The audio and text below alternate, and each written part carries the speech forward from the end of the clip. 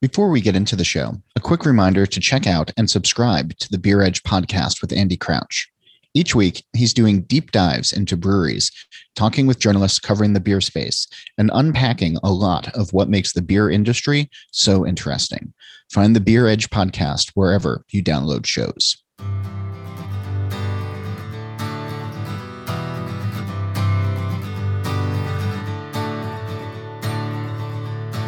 Welcome to Drink Beer, Think Beer, the podcast that gets to the bottom of every pint. I'm John Hall.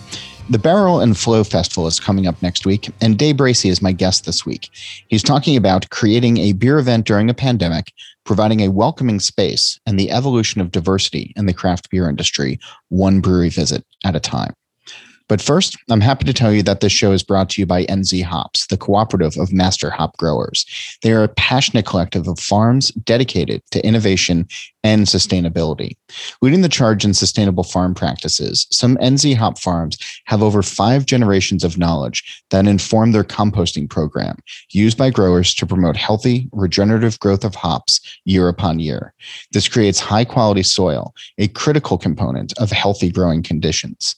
At NZ Hops, they feel that sustainability is not only being a steward for the land, but for our future. We're in it together. Join the conversation at nzhops.co.nz or on LinkedIn, Instagram, or Twitter. And the show is also brought to you by Dragon's Milk. Dragon's Milk White from New Holland Brewing Company reimagines what a stout can be. Your vessel will be filled with the color of gold, and yet there's much more to this white stout than meets the eye. Aged in bourbon barrels, Dragon's Milk White is smooth and velvety, abounding with notes of coffee, chocolate, and vanilla to present classic stout flavors in a delicious new way, all in a sessionable 6% ABV package. Find Dragon's Milk White near you at dragonsmilk.com. It's the 1st of September, and Dave Bracey wants to empower the Black community through the beer industry all month long.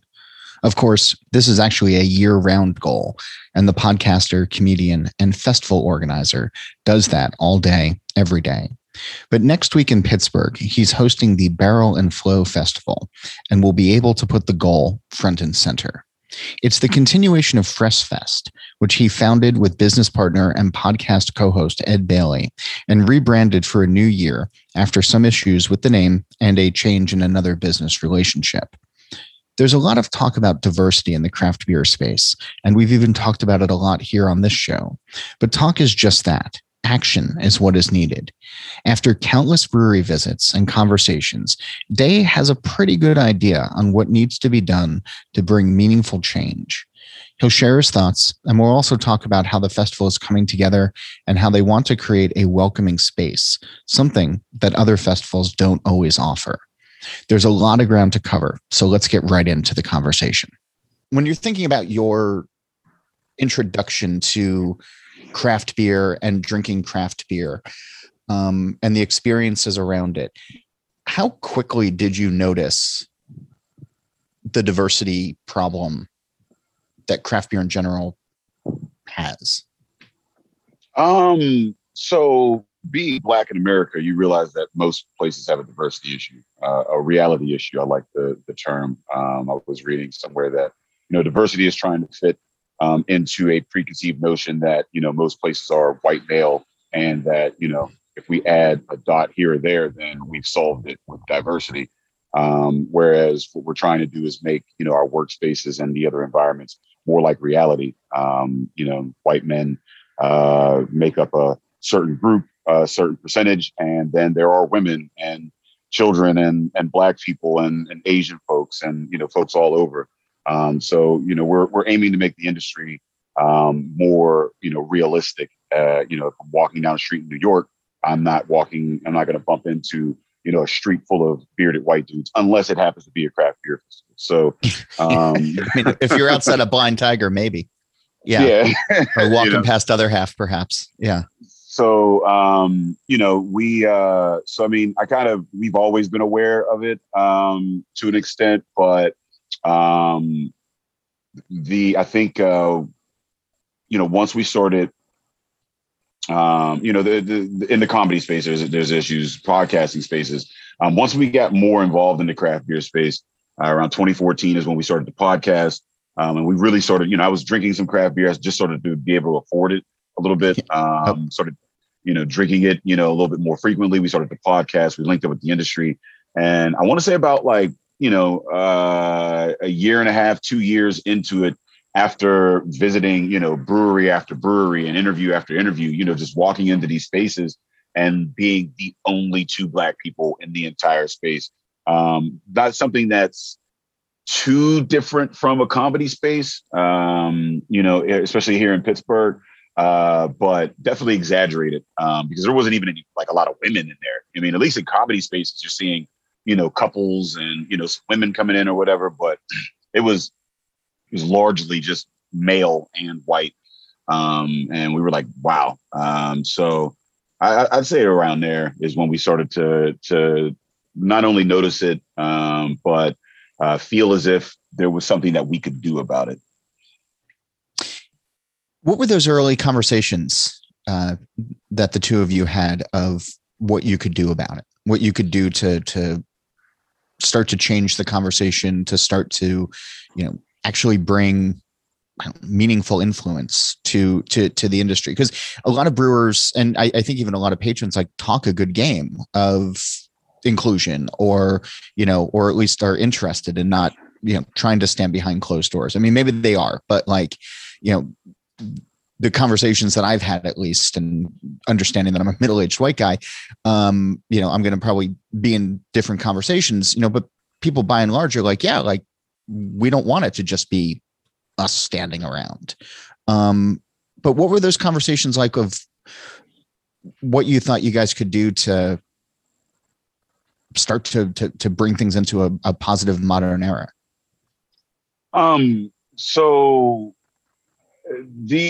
my background is social services. I spent a lot of time working with, underrepresented communities, poor communities, the military, as a resource coordinator, as a counselor, as a caseworker, as a drug and alcohol counselor. The various roles in that industry taught me a lot about outreach and community building, and resource coordinating, which is really what is needed to change an industry, to change any workplace, is the ability to find the people that you're looking for, the ability to meet the people where they are. There's hurdles, and you can't just stand at the finish line and expect them to jump all the hurdles to get to you. You need to meet them where they are.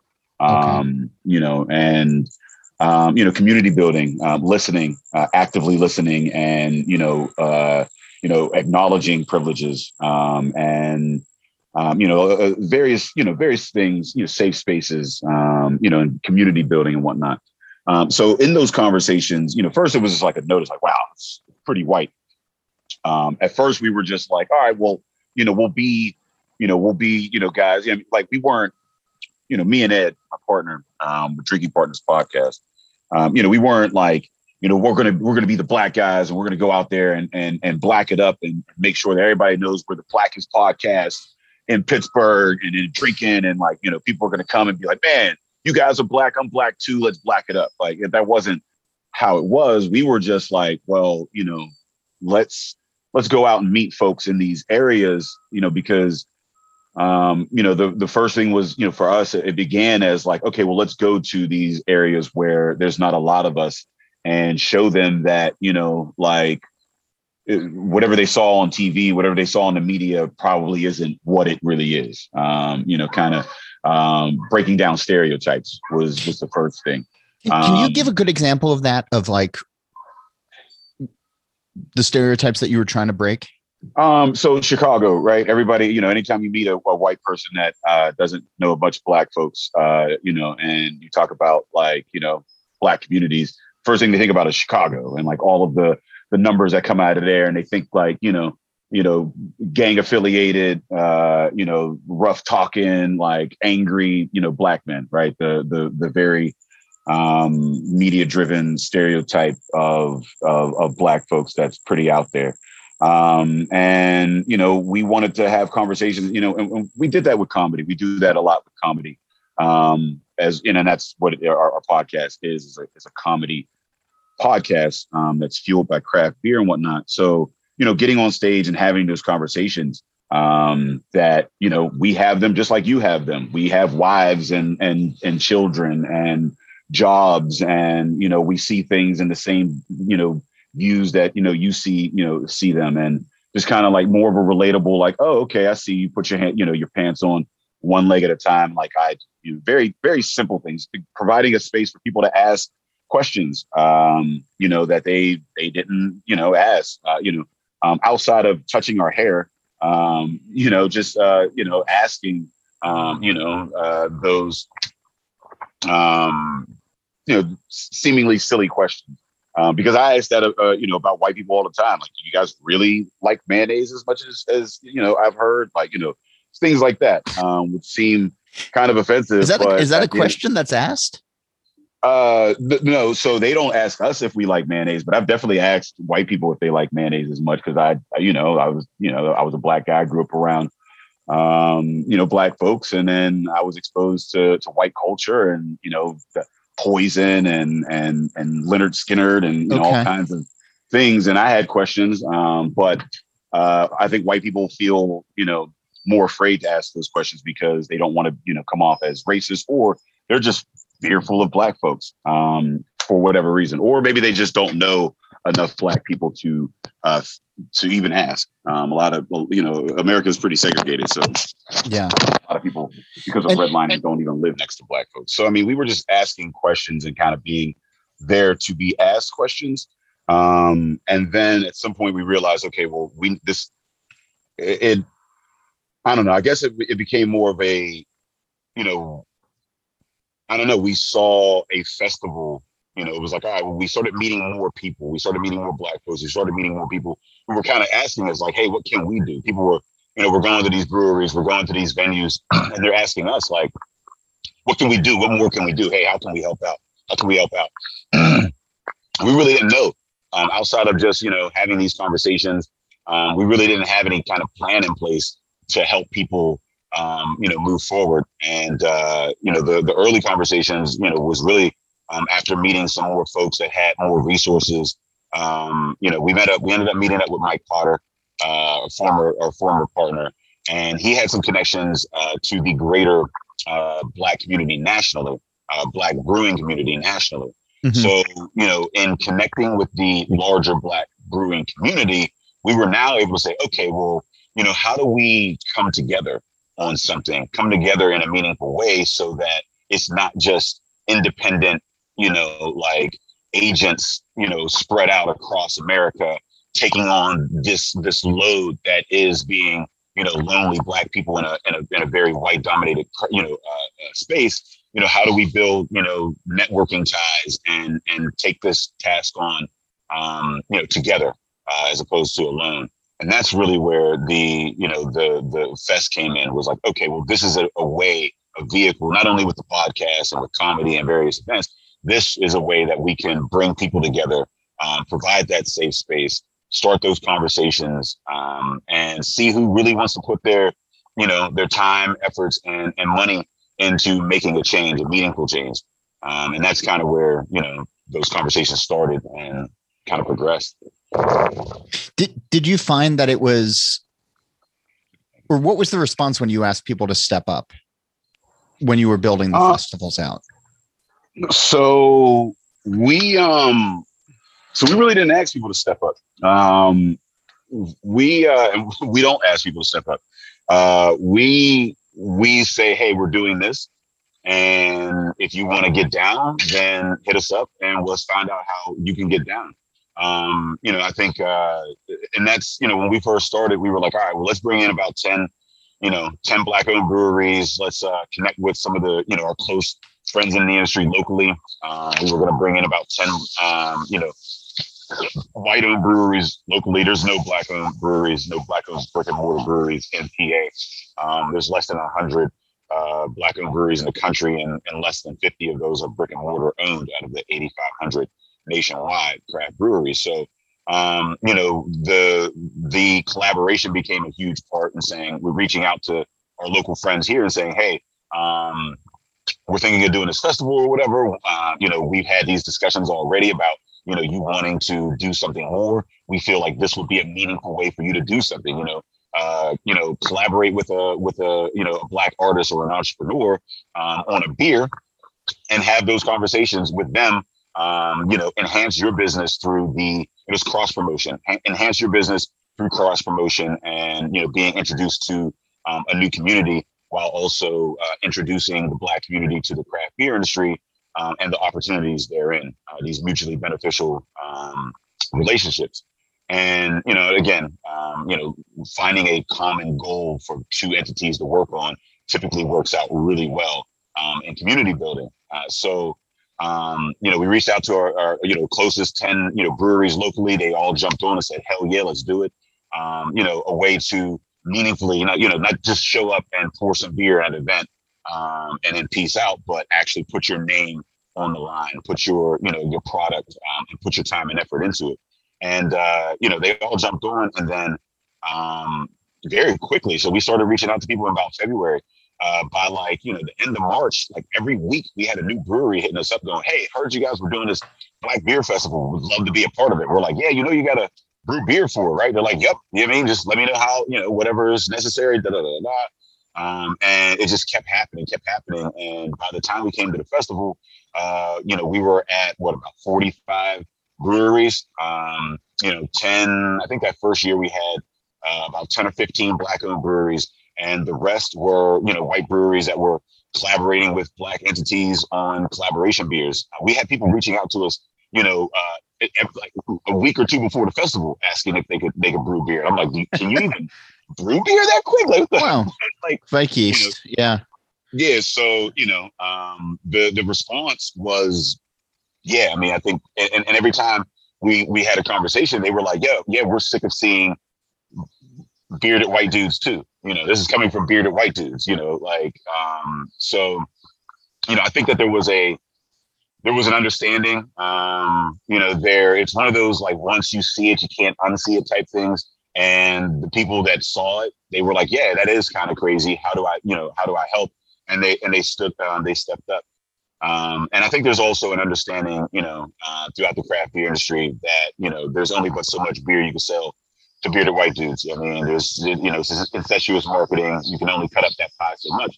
And if it's going to continue to grow and keep taking shares from, mass beer, they're going to have to incorporate more demographics. And in today's age, it's harder to do that, without genuine want for the well-being of the clientele that you're looking to sell to. So we're not looking for folks to just drop off some beer like they did in the 80s and then pay a couple of Black people to sell it, and then there's no opportunities there. We're looking for the thing that white people love about craft beer is the economic side of it, the fact that it's supporting small businesses, the fact that they know the guy behind the counter, the circular economics that are involved, the fact that they may be able to get a job themselves. I know I became more enthusiastic about craft beer once I started making more money through that industry and whatnot. And, we want that same thing for the Black community. In doing that, I think that people are reaching out because they want these meaningful partnerships and they want to meaningfully build, as opposed to just, slapping a rap label, on their can and hoping that Black people will pick it up. Because that happens quite a bit. Yeah. But the conversation that brewers have, and this has come up on the show a couple of times before, of a lot of the time brewers say, "Well, yeah, of course I want to do that. And of course I want to grow market share. And of course, I want to, be able to have these conversations. I don't know the first question to ask, or I don't know the first, step to take to get there." And that was sort of a common refrain last summer, when race was being talked about, daily in every part of American life. And even if that conversation has cooled a little bit in the beer space, I think it's still there. But for a brewery that does actually want to grow, does actually want to be in the community, to be I guess just a good business in and around folks, what is it changing their marketing strategy, or is it just having, the same conversation, but that they have been all along to sell their beer, to sell their business, but just be in different areas? What's your take? So the problem with these conversations are typically they're having it between white people. It's like white Sure. people, white people, right? In white spaces. In fact, people always invite me to white spaces and go, how do we get more black people here? And I'm like, we tried asking this question in a black space. Something as simple as that is, if you want that community to be, if you want that community to be, your employees and whatnot, you have to be in that community. You have to go into the, and you got to get uncomfortable. We when you look at the festival and the percentages that we have, it's a pretty mixed bag. And that's the thing that, we time and again from both sides, from all sides, people enjoy the festival and the community that's around it because it is so diverse, right? Like there's a lot of black folks, a lot of white folks, there's Asian communities. I mean, we had a family fly in from India to volunteer for the festival the first year, which was insane. But that's because we as comedians, we as people, we have gone into these communities for years. We've been going into the white community. We've been going to brewery after brewery. There were months, especially in the beginning, where, we were visiting, 10, 15 breweries a month, going in, doing shows, like, having these conversations, podcasting or whatever. And, Fresh Fest, Barrel and Flow Fest, those didn't happen overnight. Those happened after years of going into these communities and building, week after week, getting on stage in front of, majority white audiences and building a little bit at a time. If I got in front of 300 people, if even, 5 or 6 of those people like me, cool. That's 5 or 6 more than I had last week. And by the end of the year, I'll have more. And that's really what it is. It's slow. It's a battle of attrition. It's not going to happen overnight, but you have to go into those communities. You have to, find the black communities, find the black leaders in those organizations, find those events, go to those events and say, hey, how can I support you? How can we work together? What are ways that we can, there's black artists, black politicians, black organizations, much like, the white organizations that we've linked up with. And we say, hey, how can we work together? And if you continue to do that in those spaces, eventually you'll see people, going, hey, yeah, I'm interested in that. Hey, maybe we can do that. And I mean, I think it starts with that is finding the people, finding the communities. I mean, it's going to be harder for some than others, right? If you're in the middle of Kentucky and, the nearest black community to you is 60, 70 miles away. I mean, is it even realistic that they're going to have a tap room full of black people ever? I mean, that's a question that you have to kind of ask yourself. Yeah. But yeah, you could send, money and beer that way or whatever, if that's really a goal that you want to see. But, you have to be realistic as to, what your tap rooms, what your employees are going to look like based on your area. But again, it's going into those areas, being uncomfortable and asking those questions for years to the people that you want to attract. Is there, I don't mean to put you on the spot, but is there a brewery that comes to mind that you've seen have this conversation and then put the work in and is now growing because of it? Is there somebody or some place that you've had the front row seat to actually see this in action? Trace Brewing, Bloomfield, PA. What's the name of it? You broke up a little bit. Oh, it's Trace. Trace. Okay. In Bloomfield, PA. Okay. It's they just recently opened. I don't know, in January, I want to say, and they reached out to us. Last year, early, and before the pandemic. Sat down with Dave, one of the owners, and he said, I don't want it to be a space full of just white dudes. And love what you guys are doing, and ask, how can we make that not happen? And working with them, they started a apprenticeship program, where, we'll bring in someone for 6 months. They will teach them, as much as they teach them about brewing in 6 months. And those people that come into that program, at the end of it, have the skills to work in any brewery across the country. Afterwards, they don't have to give up time. They don't have to give up money, time, because it's paid. And they were very intentional in looking for somebody of color, and looking for women, looking for underrepresented communities, and not just going, oh, well, whoever applies. They're like, no, they reached out to led organizations. They reached out to the media. They made it very clear that they were signaling to the people, who they were looking for, which goes, again, into it, signaling, with the venue. They opened up, they put a wall, they came into a neighborhood that was mixed. They put a wall on the side where people could come in. They invited the community to tag up the wall and enjoy there. They hire Black artists to perform. They hire people from the LGBTQ community to come out and perform. They have events. They have rainbow parades during Pride Month and beyond. They signal when you walk in. They have rainbow flags. Hey, if you're from the gay community, you're here. You're welcome here. They have Black people behind the desk when you walk in. If you're Black, they're signaling to them. Much like to babies or people with kids or dogs. Hey, you're friendly. Come in. We're friendly. You have to do that with the communities as well, because a lot of communities, especially Black communities, underrepresented communities, just don't welcome there. And it's when you walk in, it's one of the most diverse breweries I've ever seen in America. I mean, I've traveled a bunch of breweries from New York to LA. Even in those major cities, I mean, the community is just wild and mixed and just it's colorful.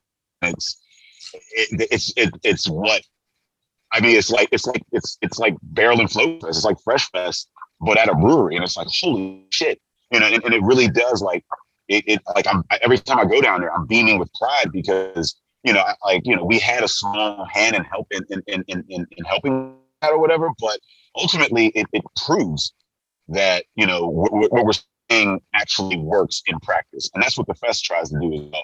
When people came into the festival and they saw this array, kept asking, well, even like beer? When you walk in the Barrel and Flow, that question is unequivocally answered, and it was even answered, to Garrett Oliver, who is one of the more well-known brewers in the country. Was asking, well, maybe Black folks, do Black people drink beer? And he came to that festival, and since then, he's been inspired, and the Michael Jackson Foundation, is part of that inspiration from actually seeing that if you put the work in, if you meet the people where they are, you will actually get the results. Yeah, we had Garrett on the show last summer when the foundation was announced, and he did credit the festival. He talked about that pretty forthrightly as one of the inspirations. And I just looked it up. It's tracebloomfield.com/brewery program for anybody who's interested in learning more about that particular program. More with Dave Bracey in a moment, but first, a word of thanks to the companies that help keep Drink Beer, Think Beer on the air. Dragon's Milk White from New Holland Brewing Company reimagines what a stout can be, abounding with notes of coffee, chocolate, and vanilla, all in a sessionable 6% ABV package. Find Dragon's Milk White near you at dragonsmilk.com. And also check out NZ Hops. At NZ Hops, they feel that sustainability is not only being a steward for the land, but for our future. We're in it together. Join the conversation at nzhops.co.nz or on LinkedIn, Instagram, or Twitter. And now back to Dave Bracey of the Drinking Partners podcast and the organizer of the Barrel and Flow Festival. So you brought up the festivals, and I want to get into that because that's one of the main reasons you're here, is because you got a festival coming up. You rebranded it this year, Barrel and Flow. It was Fresh Fest. Now it's Barrel and Flow. Anything big behind the name change, or is this just part of a natural evolution? A little bit both. I dissolved my partnership with Mike Potter last year. Fresh Fest was an endeavor that he and I created. So as that partnership evolved, so did Fresh Fest. It was good. I think it did, a lot of great things. But it was time to move forward. Also, we found out that P. Diddy owns Fresh Fest. So we own Fresh Fest Beer Fest, but we don't own Fresh Fest. And that was, I don't have enough money to fight Diddy in court. So we were like, well, let's go ahead and come up with something else. And, we like Barrel and Flow. One, there was also, we found it hard to find sponsorships from folks because we had beer in the name. Also, beer in the name limits it to beer. We want to incorporate more than just that, the wine, the spirits and whatnot in that. And also, we want to focus on the arts more intentionally as well. Any brewery you go into, most spaces you go into, have music, have food. And there's not a business on the planet that doesn't utilize an artist to some degree, even if it's just for your logo. So we want to intentionally, utilize this fest to empower the Black community, specifically through the arts. And, so through the barrel flows the creativity. And that's where we got, Barrel and Flow. I like that.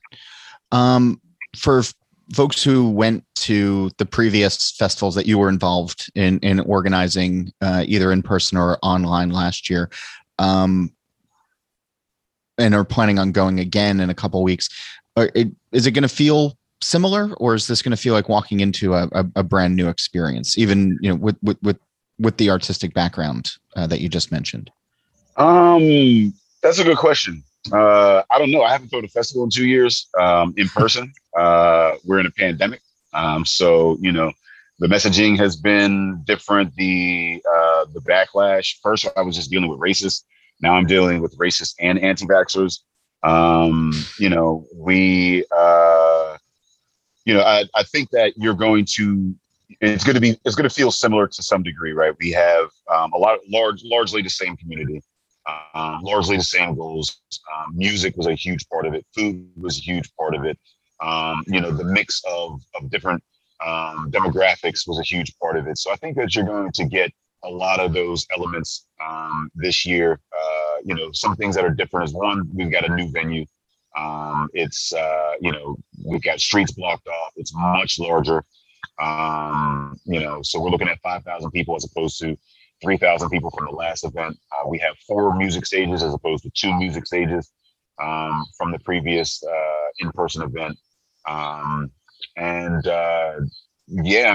Just more safety protocols, making sure that people are vaxxed, negative tests, and rapid testing at the actual door. But, I think that outside of, the time and some of the, more prevalent issues that are going on for everyone, in America and globally, I think it should feel, I'm hoping that it feels similar to 2019. Again, in throwing these events, I don't know what the hell anything feels like. It all is a dumpster fire until it's not. So, but given the feedback that people have given us throughout the years, we try to build off of that, and hopefully it feels similar, but also not the same. Not just like, oh well, we've done this before. Hopefully it feels as if we've advanced to some degree. I like that. I like the evolution when places are trying to bring something new each year, or just try to different experiences. Before we started recording, you mentioned though about the festival in creating a welcoming space, and it that's been sort of running around in the back of my mind, along with another word that you used when you were talking about being in tap rooms, and you used the word lonely, and the two of those things together sort of strike me as, there's so many festivals, beer festivals that are out there, and some are really good. And some are just sort of, distributor fest bullshits, whatever. But the ones that put some real thought into programming and who's going to be there and the overall experience, I feel like I leave, happier, because of it, and not just because of the alcohol. But in thinking about what you want Barrel and Flow to be, and being a welcoming space and having those conversations where you're actually bringing craft beer into, diverse spaces. There's got to be lessons that other festivals can learn from you. Because again, as a middle-aged white guy, I walk into a festival and it's kind of tailored for me, even though I don't have a beard. But when fellow festival organizers think about how they want to have the conversation, how they want to, grow and, and actually walk the walk, what are some of the steps that you've done that create the welcoming space that maybe can be replicated? I don't know if they can, but yeah, I mean, we hope they can be replicated. We don't have, a magic ball or anything like that, that we're working with. Like we're humans, much like everybody else. And I mean, ultimately, again, it was years of going into spaces that, being the only person in a space that looked like me. That's years of doing that. I mean, my entire life, the majority of my adult life, once I went to college was where I felt like a minority for the first time ever. And I've never stopped feeling like I'm a minority, in this country since. So, years of being, but like also, especially in my professional career, working in social services and then in entertainment, going into these spaces where, we're, one of the only people in those spaces genuinely learning more about the culture. Like I can build a festival that speaks to a wide variety of people because I know a wide variety of people. If you don't, then it's going to be a little harder. Secondly, asking a lot of questions. When we built this festival, we asked, brewers, hey, what do you hate about festivals? What do you love about festivals? We went to women. What do you hate? And brewers, like the fact that, a lot of people don't pay for their beer, jockey boxes or different like logistical issues, from the brewers. Talking to women are like, oh, we hate tight spaces because, we're always getting jostled around, or there's never enough porta johns because men can just piss wherever they want. So they, it's an afterthought. Going to the LGBTQ community and, hearing what they had to say about, things that they love and hate about festivals, about event spaces, the Black community. Why don't you go here? What do you know about craft beer? What do you hate? What do you love about things? Really asking the questions and incessantly and always asking those questions. Once we did the first year, we got the feedback. We continued to ask, hey, so we did that. How could we improve? And really from a very genuine want to build a space where everybody can come in and feel comfortable and feel safe. For Black folks in America, if we want to experience craft beer, we have to leave our Black neighborhoods, or we're pushed out of our Black neighborhoods from gentrification.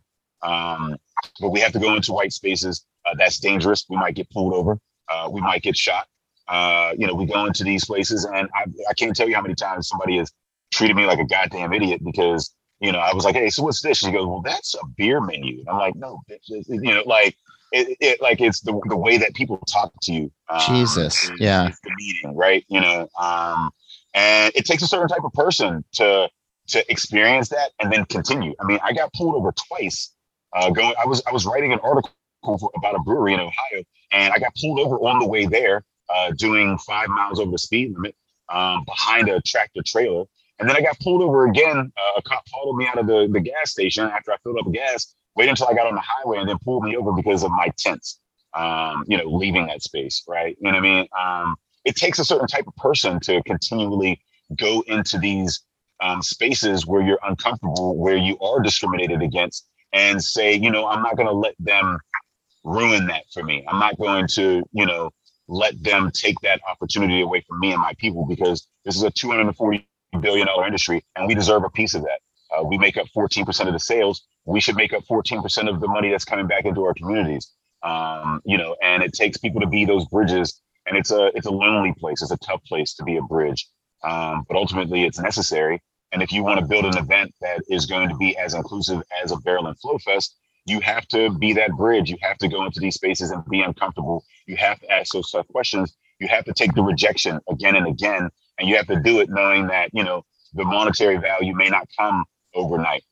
It may take, I don't know. I'll be 40 next year. Maybe 41 years is when I'll see the monetary benefits from doing all this shit. But, I have seen monetary benefits for my community. We do pay.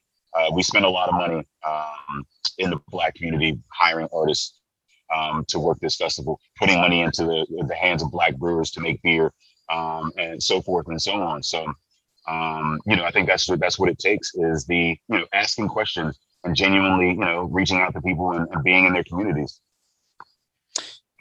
The breweries that are signed up for the festival this year, a lot are doing collaborations with each other. When we talk about a beer fest, it's hard not to talk about the beer itself.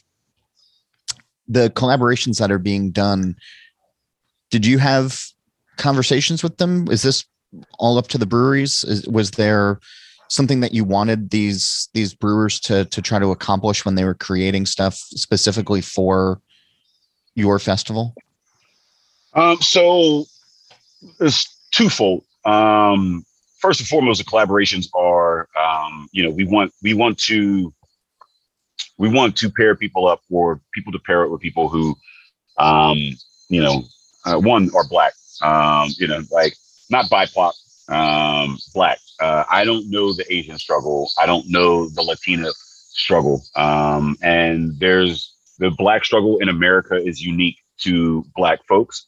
The history of slavery is very prevalent in our communities, and is the root for a lot of the systemic oppression that we see that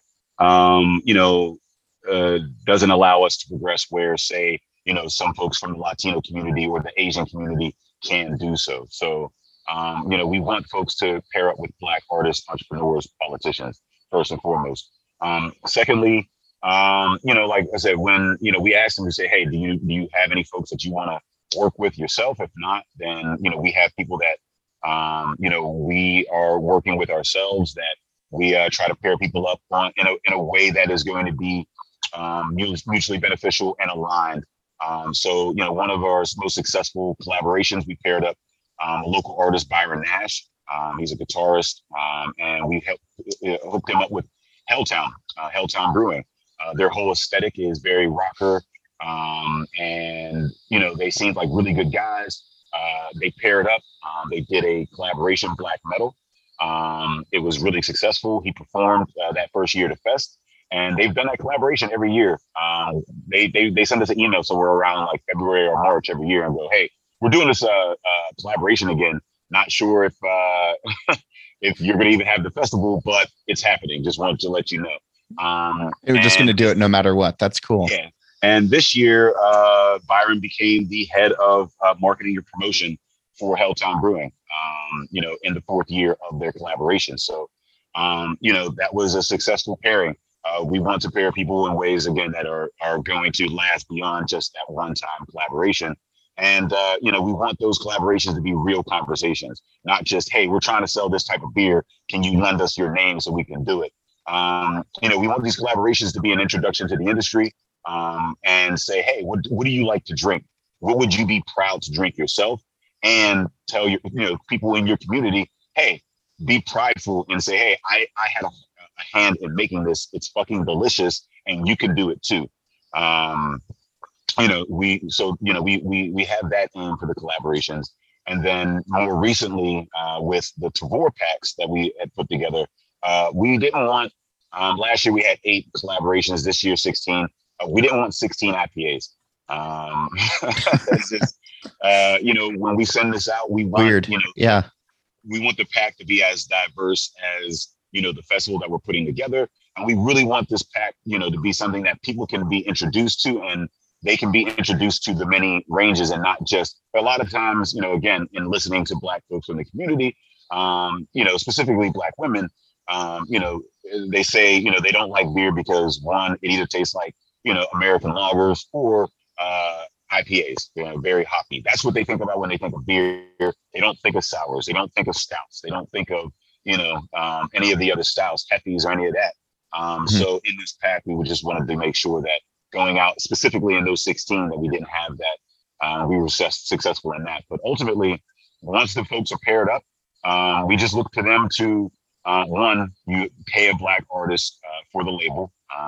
Being paid for their work is extremely important to us. And yeah, just whatever you guys come up with is what you come up with. And we don't want to have too much say in that because then it's not a real collaboration. So that's really all we're looking for. You've brought up money a bunch of times, and I love it because it's a conversation that doesn't happen enough, but making sure that people are getting paid for their work, making sure that people are getting paid for their time, making sure that people are, if you're in and around this space, for a long time, the conversation was, oh, you do it for passion, you don't do it for money. And when I look at the really successful ones, it was, passionate people who knew how to run a business and now have a couple of bucks in their pocket, which is pretty nice.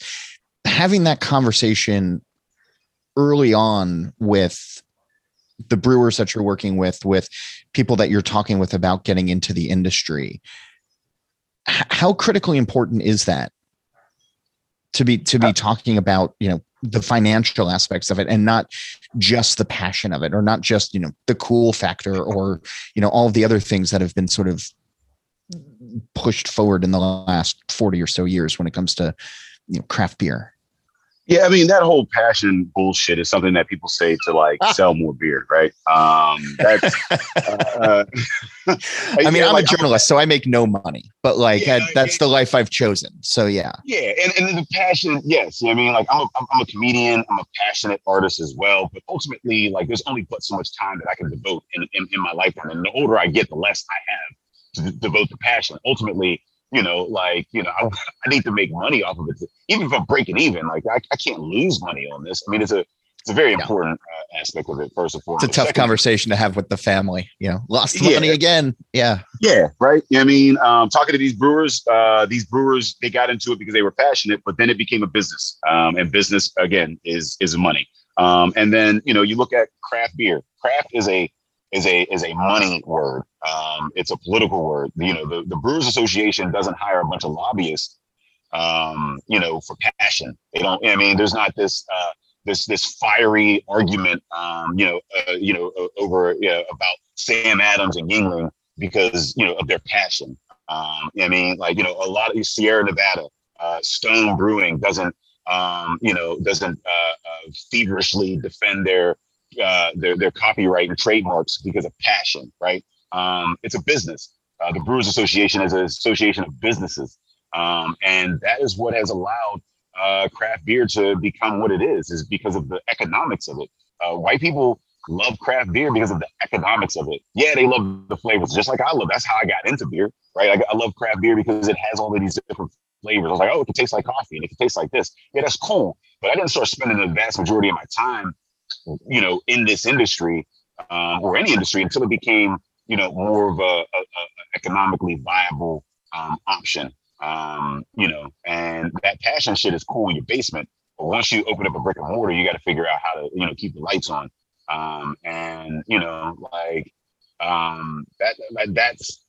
That's the thing that kind of gets lost. And people are like, oh yeah, you know what I mean? But when you go to if you're talking about expanding the community, you have to expand it the same way that the craft beer community has always expanded.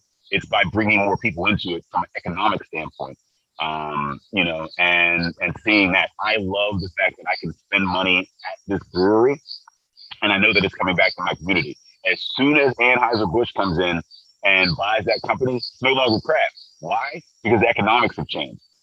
The beer isn't going to change much. They can same recipes. They even hire the same brewers. Sometimes they even make better beer afterwards. Sometimes they, more consistent, more, they have more resources or whatever. But people don't give a fuck about that because the economics changed. And that's what people don't like. It's this weird thing. I'm in these groups and they go, oh, don't talk about politics. Keep politics out of beer. The fuck you mean? Craft is a political term. Yeah. So, in talking about this, you can't talk about craft beer without talking about craft, which is a politically economic term.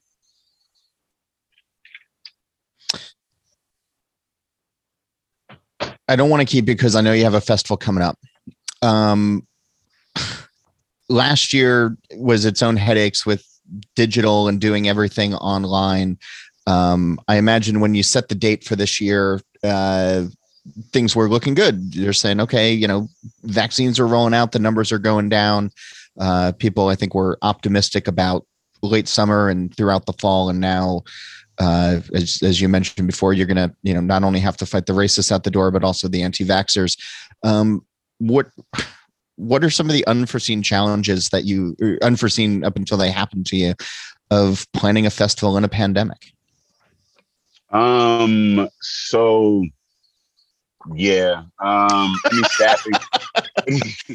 So we can turn this into a therapy session now if you want. Yeah, it's a lot. So shipping is crazy. There's the ability for people to travel has been affected. Staffing issues. People's willingness to lend their brand and sponsorship to a festival because of the uncertainty of the pandemic. People unexpectedly dropping out because of, economic or health issues. We had a brewer end up in the ICU from COVID and was unable to continue, to be a part of the festival.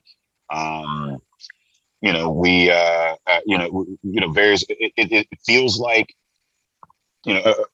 so getting people on the same page is extremely harder when, you're not in person as much. So those conversations have to be, online, over Zoom, over a phone call. You have to make time to sit down and go over things that, in previous years, you would just, bump into them at an event, have a conversation for 10 minutes, and 10 minutes in person is 3 weeks to a month of emails and phone calls, right? So the slowness of that, the fact that everybody's experiencing time in a different place.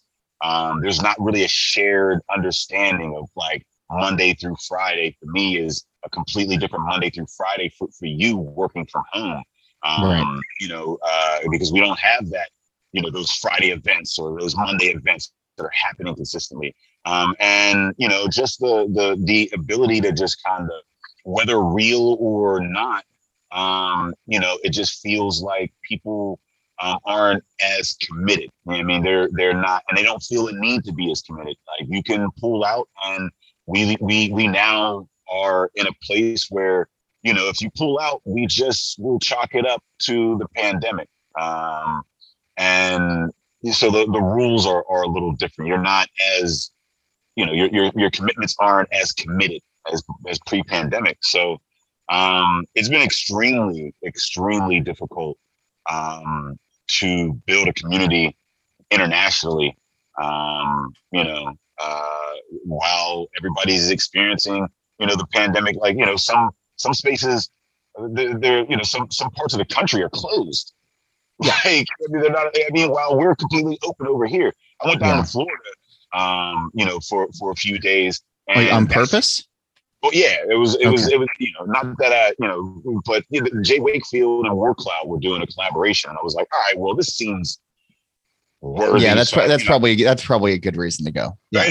So I fly down or whatever, and they never closed down. They never experienced the fucking pandemic down there. The rules, it's just fucking Wild West in Florida.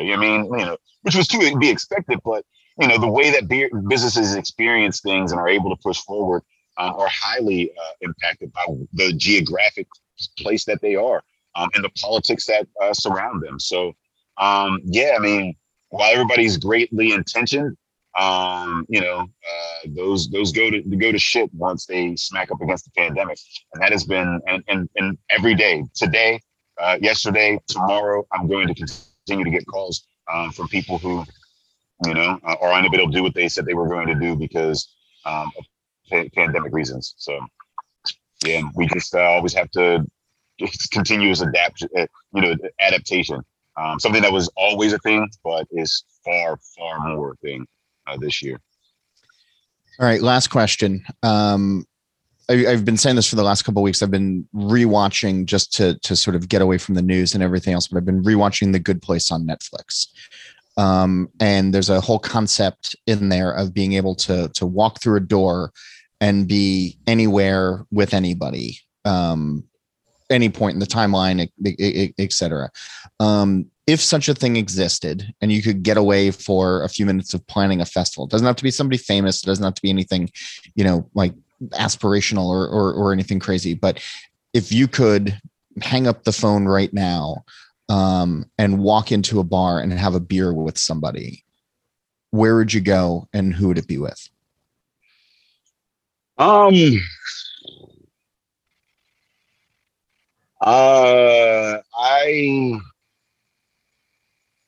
think I would probably it would probably be 18th Street Brewery and Distillery in Hammond, Indiana. Yeah. And it'd probably be with my dad. Just if we're taking timelines and whatever, I'd probably sit down with my dad and just kind of ask him some questions. He died when I was fairly young, 17, and just having an understanding of kind of where he came from, what life was like through his kind of lens, because so much of who I am is based off his genetics and experiences. And he was a cop in Wilkinsburg, which is a local town around here, and that had to be difficult working in that system. In that area where Wilkinsburg is one of the few Black communities in Pittsburgh, just kind of picking his brain, his insights, and as a way to better understand myself, and improve my own way of thinking over some really good both beer and whiskey, in a Black-owned establishment that because that's ultimately my goal is to empower the Black community, and that sitting down with Drew over there at 18th Street or whatever, very inspirational to see a brick and mortar establishment and have that kind of like a little bit of the past, getting to know the past as well as some inspiration for the future over some good drinks. So that's where I'd be. Well, I know you can only do half of that on this plane of existence, but thanks for that. That was really thoughtful. That's really nice to hear. And thanks for being on the show this week. Thanks for taking the time out of a festival planning schedule to share some insight and share some thoughts. And I really appreciate the insight.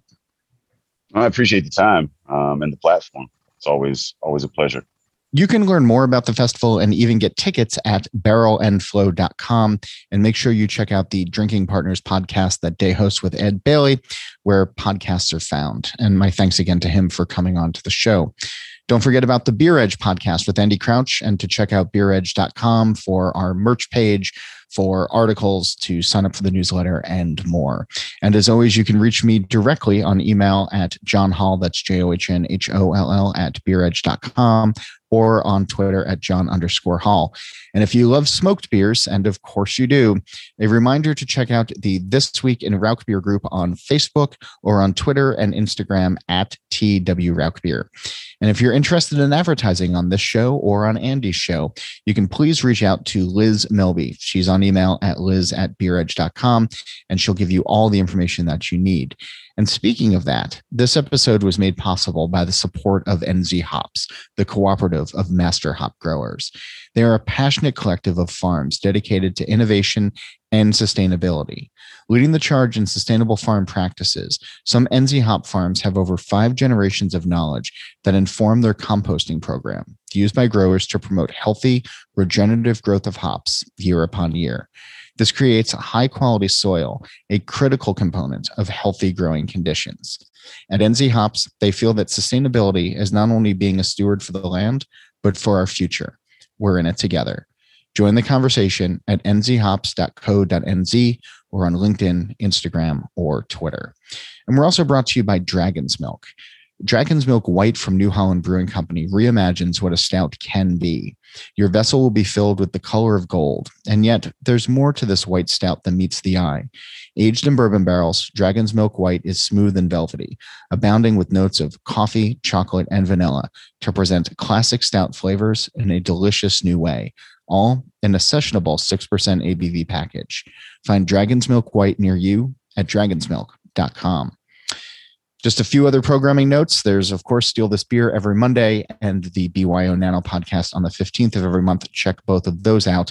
For this show, though, Nate Schweber does the music, Jeff Quinn designed the logo, and I'm John Hall.